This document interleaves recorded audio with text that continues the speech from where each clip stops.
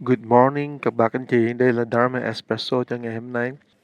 Trong khoảng 10 năm nay, lúc nào thầy cũng nói tới 6 chữ T là thương và dễ thương, tha thứ, thôi, tùy, thoáng, thông. Có lẽ chúng ta ai cũng biết 6 cái điều này là 6 cái điều rường cột như của cái đặc tánh của những anh em trong hội Từ Bi Phụng Sự. Lúc nào mình nhớ 6 cái chữ T cả. Nhưng mà bây giờ đó, có lẽ là một chuyện mà rất đặc biệt là mình bắt đầu nói tới 6 cái tay. 6 cái T xong rồi bây giờ mình nói 6 cái tay. Nhưng mà 6 tay này không phải là 6 tay tê đó bác ơi. Tay nó không có tê đâu. Nhưng mà 6 cái tay này là sự biểu hiện của cái chữ T. Vì mình tu tâm nhưng mà nếu mình tu tâm đó, mà mình chỉ tu tâm thôi đó thì thật sự nó khó biết được là con người mình nó có thật sự thay đổi hay không. Cho nên đó, 6 cái tay đi về 6 con mắt này là giúp cho mình biết rằng đó, là mình thật sự là mình tu hành. Trong tâm mình tu, cái tay là hành động mình làm và con mắt là cái nhìn và cái vũ trụ quan của mình. Bây giờ cái tay của mình có thể làm những cái chuyện tốt lắm, nhưng mà nếu mà cái tâm của mình nó không tốt thì là cái chuyện đó bà con thấy bình thường đó là rất là nguy hiểm.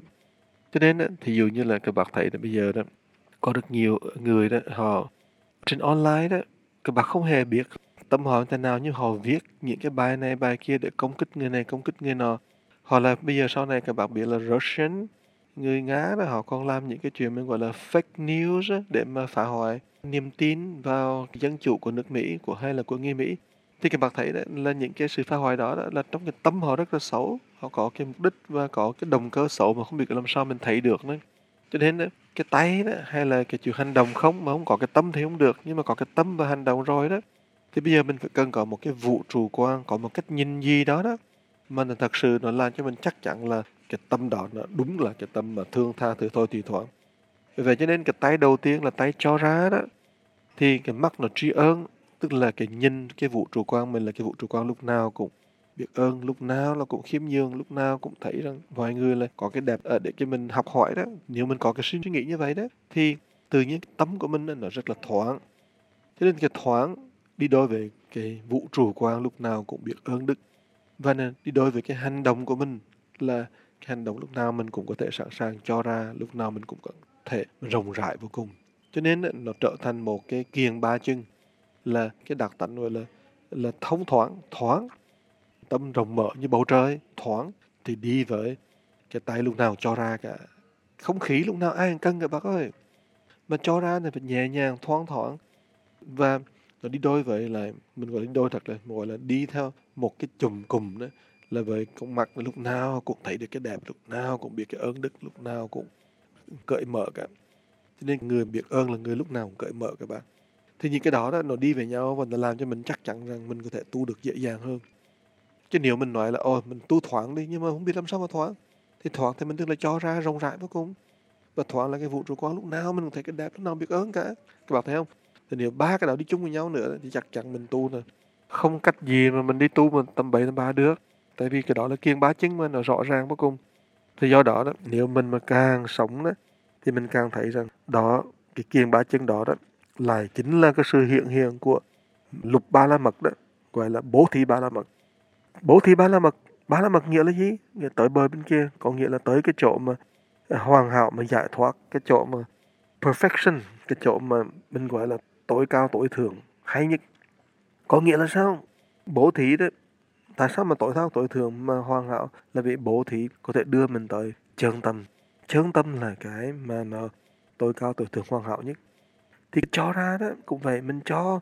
Bây giờ các bạn tưởng tượng cái phòng ở đây đâu cả, mình cứ vất ra hết rồi đó thì cái phòng nó trống rỗng đi. Cũng vậy, nếu mình cái bầu không khí của mình trong cái phòng của mình đấy mà nó đầy quá rồi đó thì bây giờ mình cho ra đi, mình cho ra tới lúc nào mà cái phòng nó trống, nó thông thoáng thì mình thở được, thì đó gọi là bố thí ba la mật đó. Thì con người của mình á, bởi vậy mình đừng có nghĩ là con người của mình á, là mình bắt đầu là bằng cái bầu trời thông thoáng cho đó lúc nào mình thông thoáng. Không, khi mình mới đẻ ra thì cái tâm mình là cái bầu trời thông thoáng, nhưng cái mỗi ngày mình sống đó thì mỗi ngày là mình chất chứa đồ đạc vô đầy cả. Các bạn thấy không, mình mua cái nhà vào là mình chất chứa đồ đạc đầy cả, mình đâu có thông thoáng đâu. Lúc nào nhiều cả, nhiều đến cái đồ có người cái phòng không thể nào mà đi được, cái đồ nhiều quá luôn. Thì cũng vậy, bây giờ đó mình bố thí mình cho ra để mình trở lại với cái mình sẵn có, chứ không phải là mình trở lại với những thứ mà mình không sẵn có. Cái bầu trời hay là cái phòng mà trống rộng đó, đó là cảnh giới mà sẵn có của mình.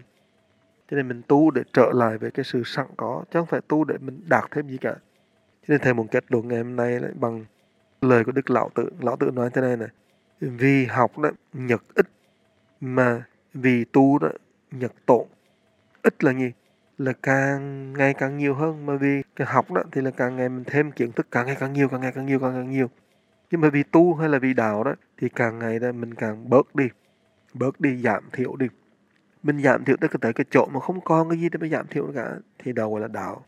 Bởi thế cho nên cái mà giảm thiểu đi đó thì nói theo Lão Tử rất là tiêu cực, nhưng mà theo Phật giáo của mình là mình cho ra, mình chia sẻ, mình có thể bố thí, mình cúng dường, mình làm cho người khác có thể cảm nhận được. Mà cái đó là chuyện rất là bình thường, để mà đưa tới một cái kết luận rất là quan trọng đó là nếu mình học bố thí ba la mật hồi xưa cái chữ đó, thì bây giờ mình có thể tu bên trong thì tay cho ra, cái vũ trụ quang mình thì lúc nào cũng tri ân cả, và mình đi với cái tâm lúc nào cũng thông thoáng cả. Cảm ơn các bạn đã lắng nghe cái bài hôm nay, và nếu các bạn nắm được cái yếu chỉ của cái bài này thì đây là con đường vào đạo, và xin các bạn hãy dạy lại cho những người nào mà con cái cháu chắc của bác, và chia sẻ với những người nào mà chưa biết đạo, để biết rằng đạo Phật đó rất là thực tế, và con đường đi vào ngay đạo Phật chính là con đường mà cho ra và tri ân. Cảm ơn các bạn đã lắng nghe, và chúc các bạn một ngày vui và tịnh